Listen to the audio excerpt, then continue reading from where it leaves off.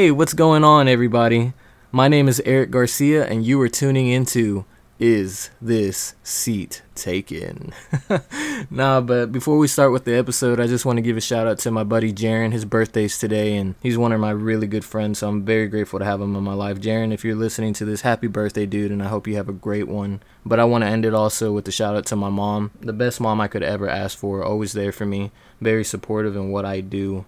And with that being said, happy birthday, Mom. I love you so much, and you probably ain't going to listen to this, but if you ever do, just know I love you so much, and thank you for all that you do for me. Now, with that being said, though, I just want to say I hope everyone else who's tuning in is just having a wonderful day. I hope that if your day is just starting, that it ends awesome. I hope that if your day is not going too well, I hope it gets better.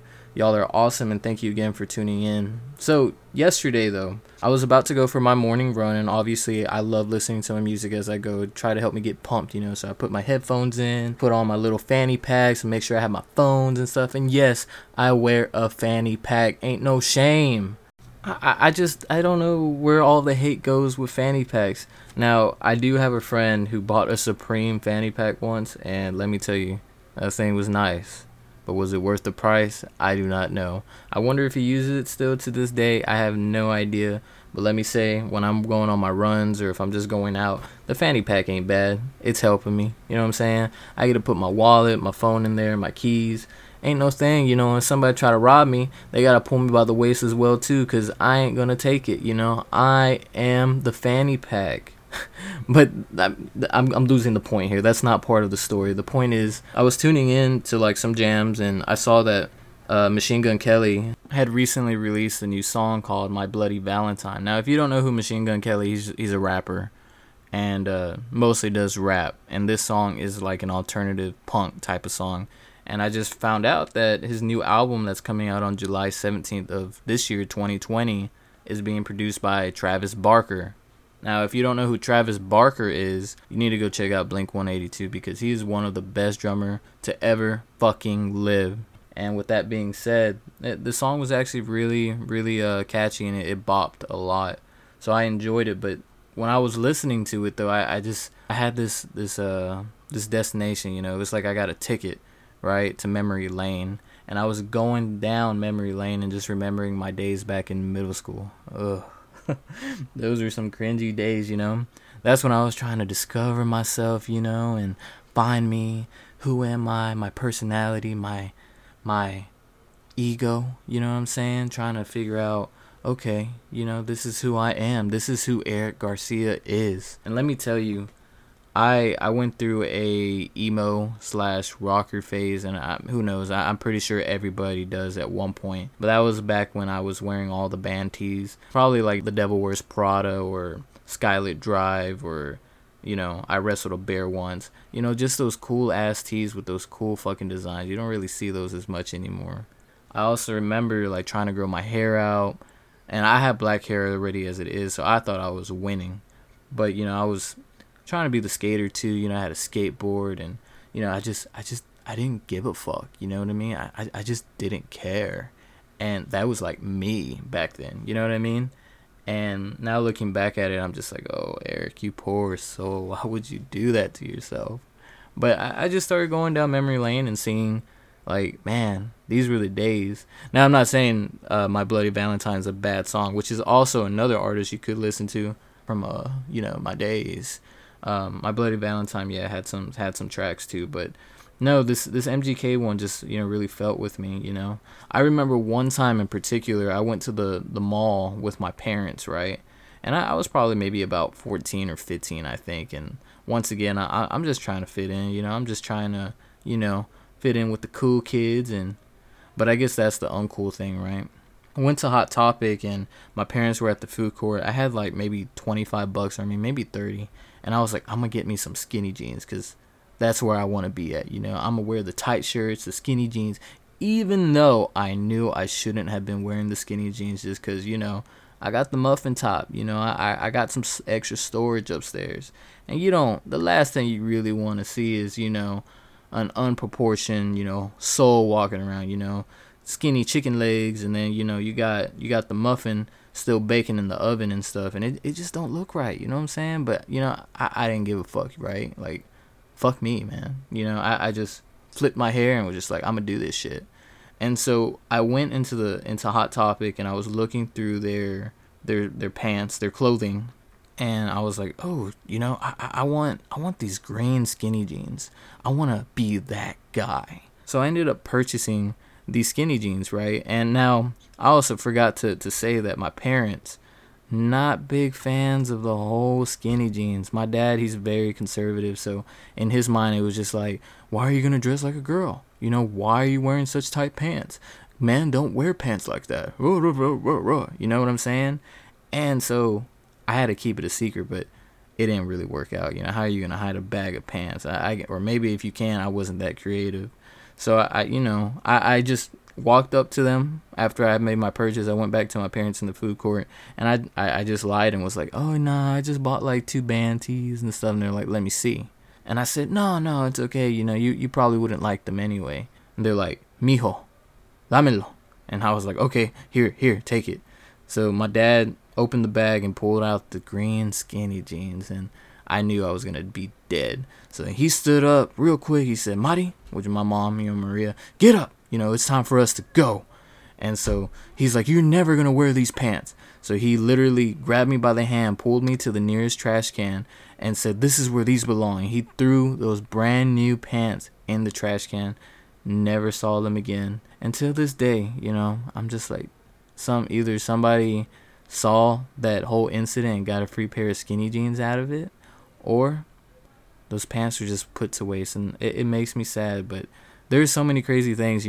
I was a huge fan of Slipknot. I'll never forget that. Slipknot, Before I Forget. Like, that was my jam, you know what I'm saying? And so I also remember, doing that. And I remember one time in particular, my parents went out with my uncle. They went to the store, and back then we had this big fat plasma TV in the living room, and I would always put on like my black shirts and stuff, like I said, my black almost skinny jeans. And my hair wasn't too long. Once again, my dad wouldn't let my hair get that long, but it was long enough to where it would move if I, brushed my head to the left and to the right. It was beautiful, you know what I mean? But it wasn't super long. But I know that they were gone, so I went in the living room and I went on demand, and I looked under like music videos, and I played Slipknot, right? And I was playing Psychosocial, and they're like, Psychosocial, it just bangs, you know what I'm saying? So then I was so into it, and so I went into the restroom, and I put some water. I turned on the sink and the faucet, got some water and just put it all over my hair and then my face. Went into the living room, started playing the song again, and just when they start headbanging, right, and everybody's just in motion, you just see all the fucking rain or sweat just coming out. That was me. I was just headbanging that shit, you know what I'm saying? And it was the funnest thing, but also one of the most awkward, just because at that time when that was happening, there comes my parents and my uncle walking in at that moment, just seeing this weird little kid in the living room just jamming out to Psychosocial with his hair wet for no reason, just headbanging. And those are definitely some of the memories that I'm going to carry with me for a long time. Very cringeworthy. I'm sure maybe if a lot of people knew that story, they'd be like, oh, Eric, man, why? But it was just crazy, I also know that I never got to go to band's Warped Tour, and that makes me sad to this day, because I have a whole bunch of buddies who would go every year. And at that time, my favorite band was The Devil Wears Prada. I love them to death. And from time to time I visit that music. It's not typically what I jam to now, but I go back and I'm just like, man, I remember I had a buddy who went too, and he broke his leg going to Warped Tour, and I was just like, I want to be part of it. I want the insanity. But I couldn't, and my parents, I just didn't have the funds. My parents didn't really feel like, supporting that. And even then, I feel like I was a wuss, I think about it now, and I'm like, yeah, mosh pits, which is, literally just a bunch of people just jumping in a fucking circle and hitting the shit out of each other until they fucking die. Well, nah, I don't think die, but it happens, or I hope it doesn't. I know people pass out, that's for damn sure, especially with how fucking hot it gets. It's crazy. But, I never really got to live that moment and stuff. I mean, now that I'm older, I've been to a couple concerts, but never anything as extreme as I would assume some of those gatherings would have been. So Warped Tour, definitely missed out on it. But, I mean, it is what it is, I have friends who've gone, I've heard their stories, and I'll just pretend that I was in them somewhere in the background, I was there, mentally. Not physically, but mentally. God, and I remember another story. Well, like I said, I used to jam. This music was my life. Screamo, rock, heavy metal. That was my shit. You know what I'm saying? And I always dreamt of like being a musician too. So I would always go up to my buddy that we would listen to music together. And I was like, bro, like we gotta fucking do this. We gotta start a fucking band. We're gonna be famous. We're gonna go play on Warped Tour. When we're just gonna fucking do it. We're gonna get all the screamo chicks, with the big poofy hair that look like lions. We're gonna do this shit. And so he looked at me and he was like, okay, like what would you have in mind? I was like, all right, look, I can't sing, so I'm gonna be the screamer and you're gonna be the singer. Especially because my buddy, he also had the look. He was very petite, very slim, always wore the skinny jeans, had fucking gorgeous hair. Fuck him, but he had great hair. I was always jealous of it. But he just had the whole image down, and girls already loved him. So I knew this was the vision, but I needed him to see it too. Sad to say he didn't see the vision. But that's okay, though. But, with that being said, I was like, look, man, we're going to call ourselves Zombosaurus. And he looked at me like, Zombosaurus? I was like, yes, because, Rar and dinosaur means I love you. And he's like, what? That doesn't make sense. And I said, well, look, just go with it. I like zombies. Dinosaurs are in. Combine them. Zombosaurus. It's going to be fucking fantastic. With that being said, the band never happened. I don't even think we even tried recording once. He just wasn't on the idea of singing and stuff. I had some great ideas. Just, like I said, people just didn't see the vision. They didn't see the vision. But I guess I wouldn't want to see the vision now. If I'm going back to my middle school days, if I could tell myself, Eric, Zombosaurus was not a good idea, I would tell him that, because nothing came of it anyway. And two, you couldn't scream anyway. I remember I tried screaming so hard. I watched so many YouTube videos trying to do pig squeals, like, see, I can't even do it right now. Like, that was just embarrassing, but I couldn't do it. And it just looking back, it just wasn't a good idea. And luckily, when I hit high school, I started maturing a little bit more. Obviously still immature, still fucking up, but I was learning a little bit more about myself and knowing not to do as much cringeworthy stuff. Though, still many regrets later. I was an interesting one back then, but I wouldn't trade those memories for anything, cause those are the memories that I'm gonna cherish when I'm like 65, maybe when I have kids and they know how cringeworthy their father was, or just past experiences I can share with all you ladies and gents that are listening, or to my friends and stuff. I don't regret them. Like I said, it's part of life, and I've definitely enjoyed my journey to where I am to this day. So I gotta shout out to MGK for releasing a pretty good song, which allowed me to go down memory lane and visit some cringy worthy moments. But you know what, like I said, I don't regret it, and I'm sure later on in the future I'm gonna end up spilling more stuff, so tune in for that, if you like hearing those spills. But once again, shout out to MGK. If you haven't heard his song My Bloody Valentine, I would highly recommend checking it out. Also, he released a music video for it on YouTube. It has Megan Fox, which, if you're not familiar, she's a model and actress. You might know her from the 2007 release of Transformers, maybe Teenage Mutant Ninja Turtles that came out back in 2016, or her horror flick Jennifer's Body that came out in 2009. Whichever the case may be, is if you're a Megan Fox fan, you're going to enjoy the music video My Bloody Valentine. So go check it out. Also, if you haven't heard of Travis Barker, once again, please go check out Blink-182. You won't regret it. So I think this is the point in the episode where I kind of steer away from when I was going through my emo phase. But, so check it. Over the weekend, I was bored, and I was like, you know what? I want to watch a movie, and I love watching movies. So when I have free time, that is. And so then the other thing is, I love rom-coms, and Netflix had just released this movie called The Lovebirds, and I was super curious about it. It stars Kumail Nanjiani. I think that's how you pronounce it. I'm sorry if I'm pronouncing it wrong. And Issa Rae. So just to give you a description of the film, on the brink of breaking up, a couple gets unintentionally embroiled in a bizarre murder mystery. As they get closer to figuring their names and the case, they need to figure out how they and their relationship can survive the night. Now, Rotten Tomatoes gives it a score of 67% and Metacritic at 58%. And rightfully so. I think I'm kind of in that same boat with the scores. I think that's the kind of score I would give it. But at this point in the episode, I'm going to be discussing the film, probably going by chapter on it, how it's rolling through. So if you haven't seen the movie, I think this is the point where you should stop and fast forward toward the end. If not, stick around. I enjoy the company, and let's see how I am at storytelling.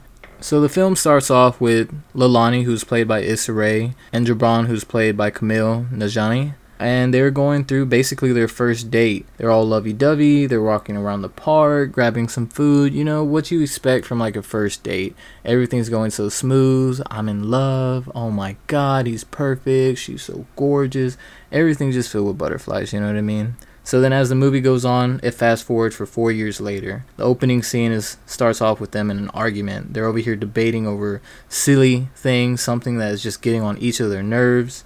They start to feel very detached. At least that's what it's giving off to me in the characters. The time in the beginning of the film where everything just felt so at peace. Obviously in the honeymoon phase, you fast forward to things aren't as easy as they used to be.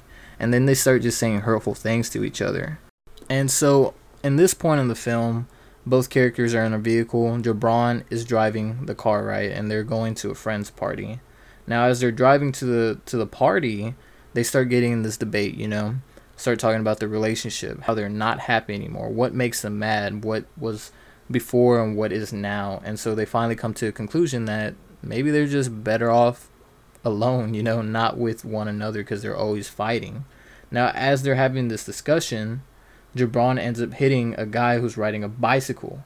Now, I don't mean just hit, though. Like, this dude literally smacks the shit out of him. This guy hits the windshield, breaks it, falls on the ground. Of course, they stop. They get out the vehicle, and they check on him. Turns out, this guy is actually pretty scared. I mean, I guess who wouldn't be right after you just got hit by a fucking car? But he gets up, you know, and fucking tails it. Now, Leilani realizes that this guy had dropped his phone. They pick it up, and they get in the vehicle. They're shocked. They're like, did you just see what happened? And out of nowhere, this stranger comes up. And he comes to the window, knocks on it. He's like, I'm getting in this car, you know, I need it. And then they're like, what? You know, they're startled. Turns out this guy says he's a cop and that he needs to chase after this guy. So he gets in the car, start chasing this guy on the bicycle. Now, after that, they finally track down the guy on the bicycle and they put him they corner him in like an alleyway, right? So now this supposed cop, or this guy who's saying he's a cop, just floors it, hits the shit out of him. This guy's off his bike and just knocked out cold on the floor. In agony, obviously, the bike is just fucking totaled. And so the officer just looks in the rearview mirror, looks back and looks at the body, and then just reverses it. Runs over this guy's body, and then he pulls it forward again, just back and forth, back and forth, back and forth. You would think like this guy was just trying to flatten a piece of meat or something. It was awful. And so after that had happened, the guy gets out the vehicle, checks the body, pulls out a gun, looks at both Leilani and Gibran, and obviously some shit's about to go down. But then he hears the police sirens and he tails it. So as soon as he tails it, both Gibran and Leilani get out the vehicle to go check upon the body. Now as that happens, the police sirens, they disappear. They go away in the distance, and this couple walks up to them. Now they see the body, they go up to the body, and they're like, oh my god, what have you done? You know, the car's in the background with the windshield broken. Gibran is covered in blood from the biker when he first hit him. You know, the biker stood up, touched him, and had blood splattered on him. And so both Leilani and Gibran are just like, no, you know, like, we didn't do this. I know what it looks like, but I swear we didn't hit him. And then the couple is just like, yeah, sure. So they call the police. Now once they start calling the police, that's when they bolt the hell out of there, you know, because it just does not look good. And at this point in the film, when they tail it, it just fast forwards them to them being at a diner. Now they're at this diner and they're just discussing like, oh my god, what the fuck just happened? What are we supposed to do? You know, we're fucking criminals now. Oh shit, what are we gonna fucking do? You know, they're just in frantic. And so as they're, you know, discussing all this, they decide like, yeah, we need some fucking alcohol. I mean, under situations like that, of course you're gonna need alcohol, right? And so they're telling this waitress, yeah, we need alcohol, and the waitress is just like, we don't serve alcohol here. Next thing you know, the next best thing, they get milkshakes. So they get the shakes, right? They're sitting at the diner. They're still discussing what they're going to do about the situation. And so next thing you know, ring-a-ding-ding, Leilani's phone is going off. So she looks at it, it says unknown caller. She answers it, and it turns out it's a detective. Now the detective starts asking her, hey, Leilani, have you been driving your vehicle tonight? And, you know, she's over there like, no, you know, it should be at home where I'm at because, you know, I'm just here acting casual, haven't done anything wrong. And then the officer's like, are you sure? Because we have your vehicle. And she's like, oh my god, let me go check. Oh, what? Honey, did you know the vehicle is not outside our house? I mean, who wouldn't believe her, right? And so as she's talking to the officer, Jabron is in the background just like, hang up the fucking phone, like we're suspects now. Like you can't be talking to these people. And so they're in this the talk, Leilani's talking to the officer, and then Jabron just grabs the phone and throws it in the shake. A perfectly good shake. Shakes are just so good, and you're just gonna ruin it like that. That was very disappointing. But phone call's over with, right? And at this point in the film, they fast forward again to them being at a park. And once again, they're discussing, okay, this is what we need to do. We need to crack this case so we can free our names, and that way they got nothing on us. And at this point, I just want to add, there's a cute dog that walks on screen. I don't know what type of dog it is, but that doggo was freaking adorable. So if anything, check out that scene because that dog was magnificent. Anyway, yeah, they need to free their names. So they go on this quest. And so Jabron decides that he wants to order a Lyft. They order a Lyft, and it turns out they did like a order shared Lyft, when you're sharing the vehicle with more people because he's cheap. Which, sometimes under the circumstances, I get it, you know what I'm saying? So they get the shared Lyft, and they're on their way to their destination, right? And then they end up picking up another couple that's just drunk off their ass, and they're like, oh my god, I love you, oh. And they're like, oh, get a room, Leilani's just like, you know what, it ain't gonna last, so get used to it. And then there you go again, with the whole idea that there's still some tension between both her and Jabron and their relationship. And, it's never that easy when you start hitting those rough patches in a relationship, right? And so at this point, their Lyft is taking them to a bar. So they get to this bar, and obviously they haven't been to a bar in a long time. They see all these young adults, and they're just trying to fit in, so they start busting the move, you know what I'm saying? Some busting to the left, some busting to the right. They just start moving, they're getting it and stuff, and they're just like, fuck, feel so out of place here. But there they are, just like I said, they're just doing their thing. And so after that, they just decide to sit at a bar, and they start bickering at each other about more relationship stuff. Now, during this time, the phone that Leilani had retrieved from the biker goes off. Picks up the phone, looks at it. It's from this person named Edie saying, I can't find y'all. Where are y'all? I'm on the balcony, right? So they look at each other. Jabron and her both go to the balcony. They're looking around, and there's a suspicious person in a trench coat, so that has to be it, right? So Jabron just goes up and is like, Edie? And then, they just look at each other, and then they start having a discussion. So both Edie, Jabron, and Leilani are talking. She leads them outside the bar. Now, as soon as they lead them outside the bar, someone shows up, knocks both Leilani and Jabron, also known as the Lovebirds, out cold. The movie forwards to them just waking up. They're tied to chairs. They don't know where the hell they're at. And all you see is Edie just talking to them. And so Jabron just starts crying, oh my god, just I didn't know, let me go, just anything he could do just to get them out of that position, but it wasn't working. And so once it wasn't working, Edie's like, okay, look, I know you have the pictures of me and my husband, who is a congressman, so I want them now. Who sent you? I got the information from your boss right here. And the Lovebirds are just like, what? We don't know anything. We don't know about your boss. We're not even supposed to be here. So they're over here during this whole situation, right?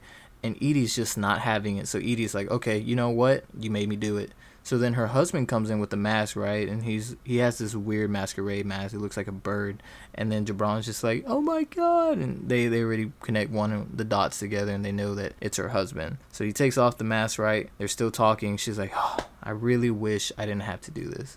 So she's like, you're going to have to choose between either getting bacon grease poured on your face or what's behind the magical mystery door right beside me. And so Leilani's like, take the grease. And then Jabron's like, nah, like that ain't me. I'm gonna choose the door. So she opens the door, and it turns out it's a horse's ass, right? I'm like, oh, okay, horses, they're so cute. And so next thing you know, bam, he gets hit right in the chest, knocked on the floor. He looks at Leilani, she's like, choose the bacon grease. And as soon as that happens, Edie goes for the bacon grease and is about to go to Leilani. As Jabron is on the floor, his straps that were tied to his wrists where he couldn't get off the chair. He starts loosening them, gets up, pushes Edie, ends up freeing Leilani, and then they go into this all-star brawl with the husband and Edie over everything. The bacon grease ends up getting poured on Edie, and it just becomes this whole mess. Next thing you know, the Lovebirds are out of there, and they're gone. So now the Lovebirds are on the street, and in front of a store, they decide to go in.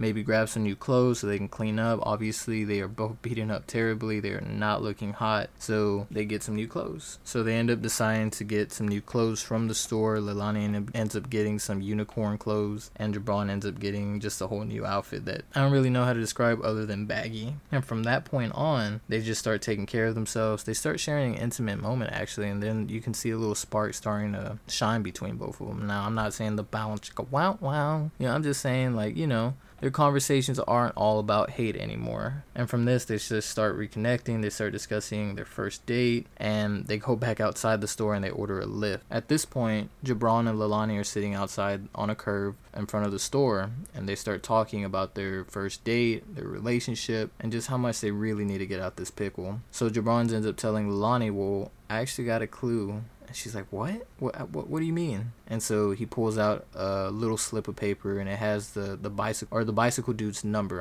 and an address. And they're like, well, maybe we need to go to this address, find some more clues, and clear our name. That's what we got to do. That's what we got to focus on.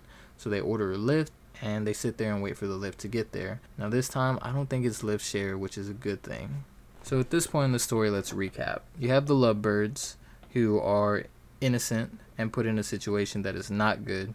You have Bicycle Guy, who was hit by the Lovebirds but not killed, but then killed by a stranger. Now the stranger, we're going to call him Mustache Man from now on, just because that's how they refer to him in the movie, and that's because his most identifying quality at this point. So they start discussing in the film, the Lovebirds that is, that they believe Mustache killed Bicycle Guy for those pictures, which are the same photos that Edie was asking for when she had Jabron and Liliana tied up. So the whole thing is, what is the deal with these pictures? Or what does Mustache Man have to do with it? So on the piece of paper that Jabron had got from Edie earlier, there's an address, and they decide to go visit this address to see if they could find more answers in that way, in hopes of clearing their name. Now we fast forward, they are at the address, and they end up climbing up some stairs. They find it's an apartment building, and they have no way of getting in. And so they start thinking, because they've already located the room, or at least the space that they need to get into. So then they come up with this clever plan, well, we gotta break the glass, because there ain't no way. So I think this is probably one of the funniest moments. I thought Jabron ends up just tapping the glass, like just a little love tap. He doesn't wrap his hand up in his jacket or any type of clothing to break the glass like you've seen in previous movies. He's just tapping it. He's pressing it.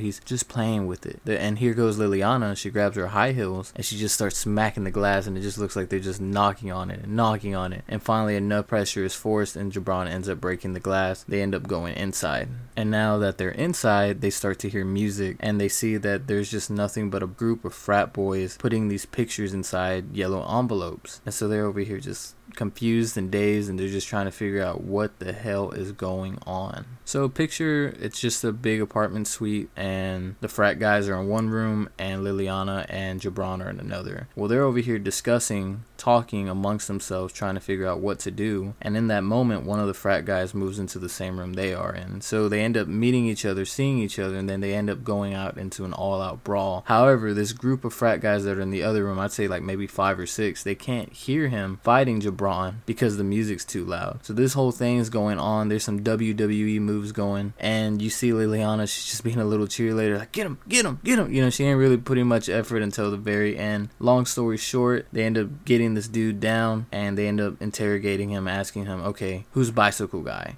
What do you know? What can you tell us to help clear our names? And this frat guy, he's just, he doesn't know anything. He's just like, no, this is just a job, this is what we do. And then he ends up telling them about Tom, who is also known as Bicycle Guy. And he ends up spilling a little bit more information about the whereabouts of where they should go. And while they're having this whole discussion, Frat Boy gets free, ends up leaving. But during that whole moment when the Lovebirds were interrogating this frat boy, Mustache Man makes his way into the apartment building and shows no mercy, just pulls out his gun, starts killing all these frat guys. Now once again, the music's too loud, nobody hears Mustache Man. So as soon as that frat guy escapes the Lovebirds, he runs into Mustache Man just kills him cold. The Lovebirds ends up hiding in a closet, and Mustache Man never finds them. Mustache Man exit, so do the Lovebirds. While they're leaving, they end up grabbing an envelope that have the picture pictures that Edie was talking about earlier. Fast forward, they're on a bus heading to their next destination as they're opening the pictures that are within the envelope, and nothing too revealing, nothing too crazy, so they're still confused, but there's an address, or there's more or less like a message, and they're trying to crack the code. Now within the phone,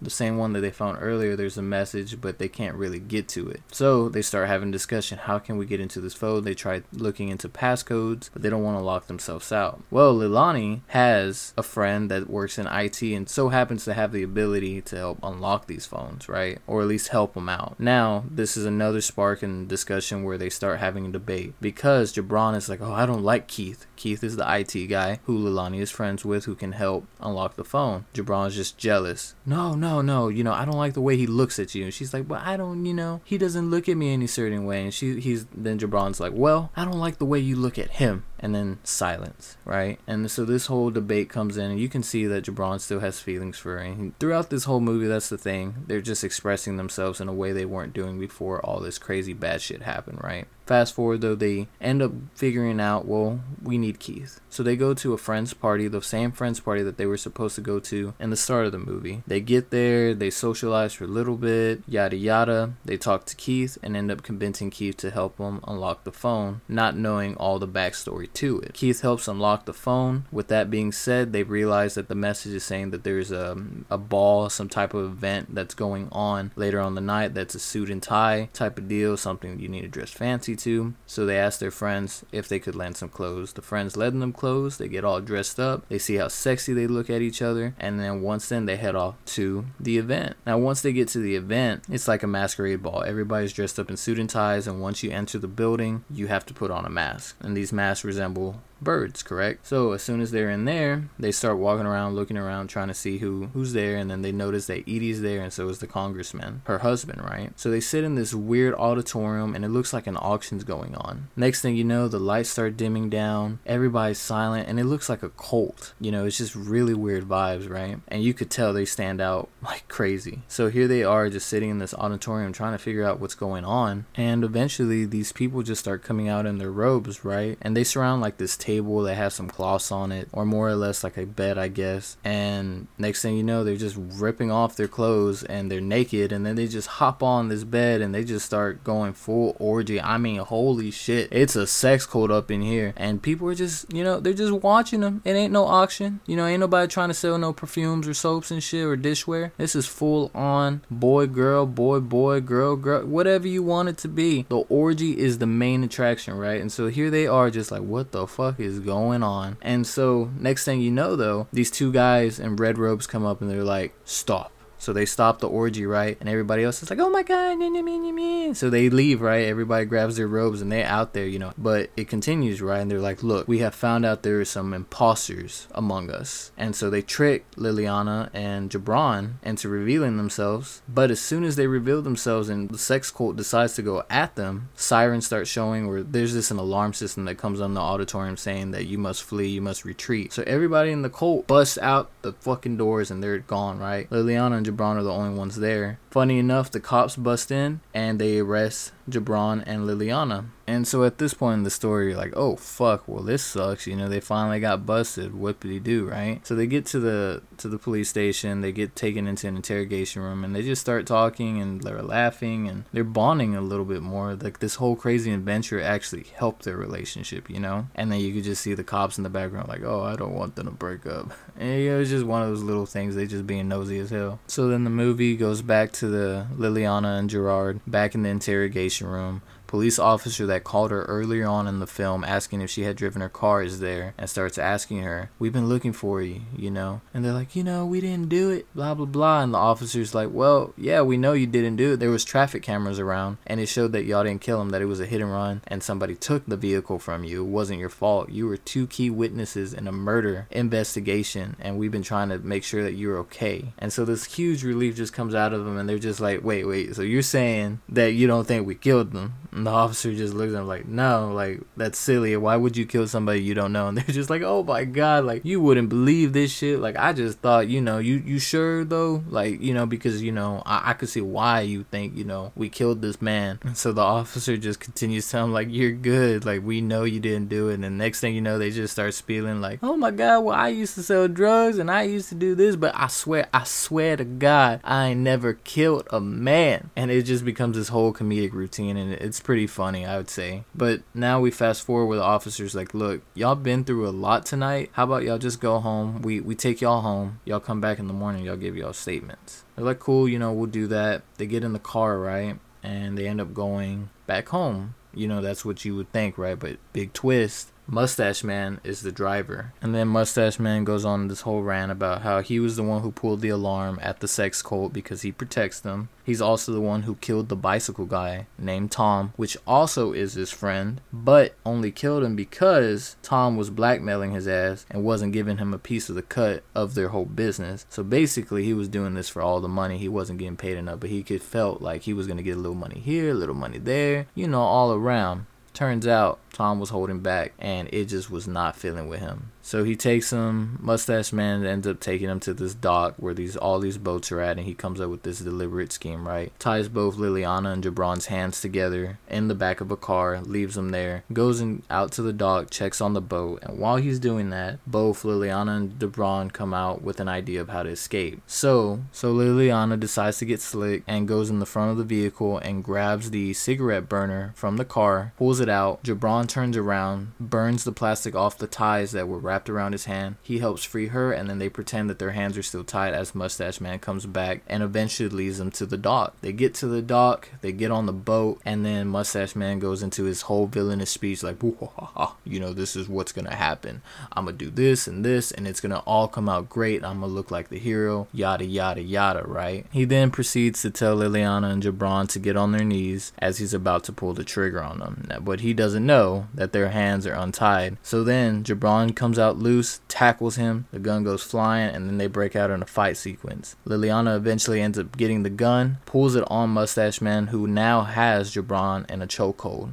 They go into this whole little argument. Next thing you know, Jabron gets free, ducks down, Liliana shoots him, Mustache Man tumbles over the boat and into the water. The lovebirds feel safe, they start to celebrate. However, Mustache Man comes out just like Jason from Friday the 13th and starts screaming, ah! As he climbs up on top of the boat. Jabron ends up giving one of those little rescue things that they toss to you when you're drowning, smacks him right in the face. Mustache Man falls into the water. The movie then fast forwards towards the end, which is basically all the police have arrived. They have got Mustache Man in custody, and the lovebirds are okay. And then they start discussing about their relationship. And it turns out the lovebirds are actually still in love, and they just realized through all the bullshit they've been together, all they really needed to do was communicate with one another and work through some of these issues that they had. It was shown plenty of times throughout the film that both Liliana and Jabron just didn't know how much they cared for each other until like they really got down to it, and how much they really knew so much and just wasn't really willing to give up on that relationship just because they had a couple rough patches. So they end up sharing a big smooch, and the lovebirds end up together. But fast forward a year later, they are still together, and they're actually competing on a TV show called Amazing Race, which in the beginning of the film is something that they do have an argument about. The funny thing is, it just ends with them having to compete in a special event that involves horses, which triggers Jabron's PTSD of horse kicking.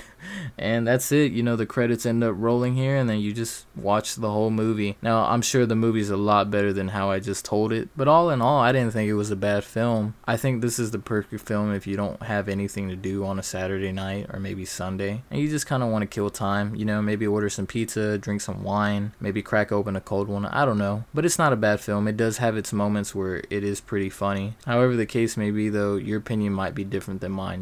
I'm a pretty strong critic when it comes to certain movies, especially rom-coms, because I love them so much. However, that being said, still watch the movie. Like I said, if you're looking for something to watch over the weekend or maybe during the week and you want something new, then yeah, I would totally say, yeah, well, go for it. Watch it. It's not a bad movie. It's not something that you're going to be like, fuck, why did I watch this shit? I don't think you're going to regret it. There's way worse movies than that, being said. So yeah, I definitely give it a 6 out of 10, but it's not a bad 6 out of 10. I still enjoyed the film. I just kind of felt like the characters just weren't involved as much as I'd like them to be. Like, I just didn't really connect with them. When I'm usually watching a TV show or a movie, the one thing I know that I'm a really look for is if I can even care about this character. And I really just didn't care about Liliana and Joran throughout the whole film. It just really felt short. I didn't really feel that connection with them. I didn't even really see that they really loved each other. And like I said, I didn't think the story was that intriguing, to be honest. I mean, the whole orgy sex cult was okay. It threw me a bone, I'm not gonna lie. But I mean, even then, it was just such a bland story in my opinion, and nothing really that exciting. But that's just me, that's just my opinion. You might watch the film and you might have a totally different opinion about it, and I think that's the beautiful thing about film, or whatever interest you have. You're always going to come across somebody who either is going to love it, dislike it, or have mixed feelings about it. But the cool thing is about having discussion, a conversation over about it, and seeing other point of views that you didn't even see in the beginning.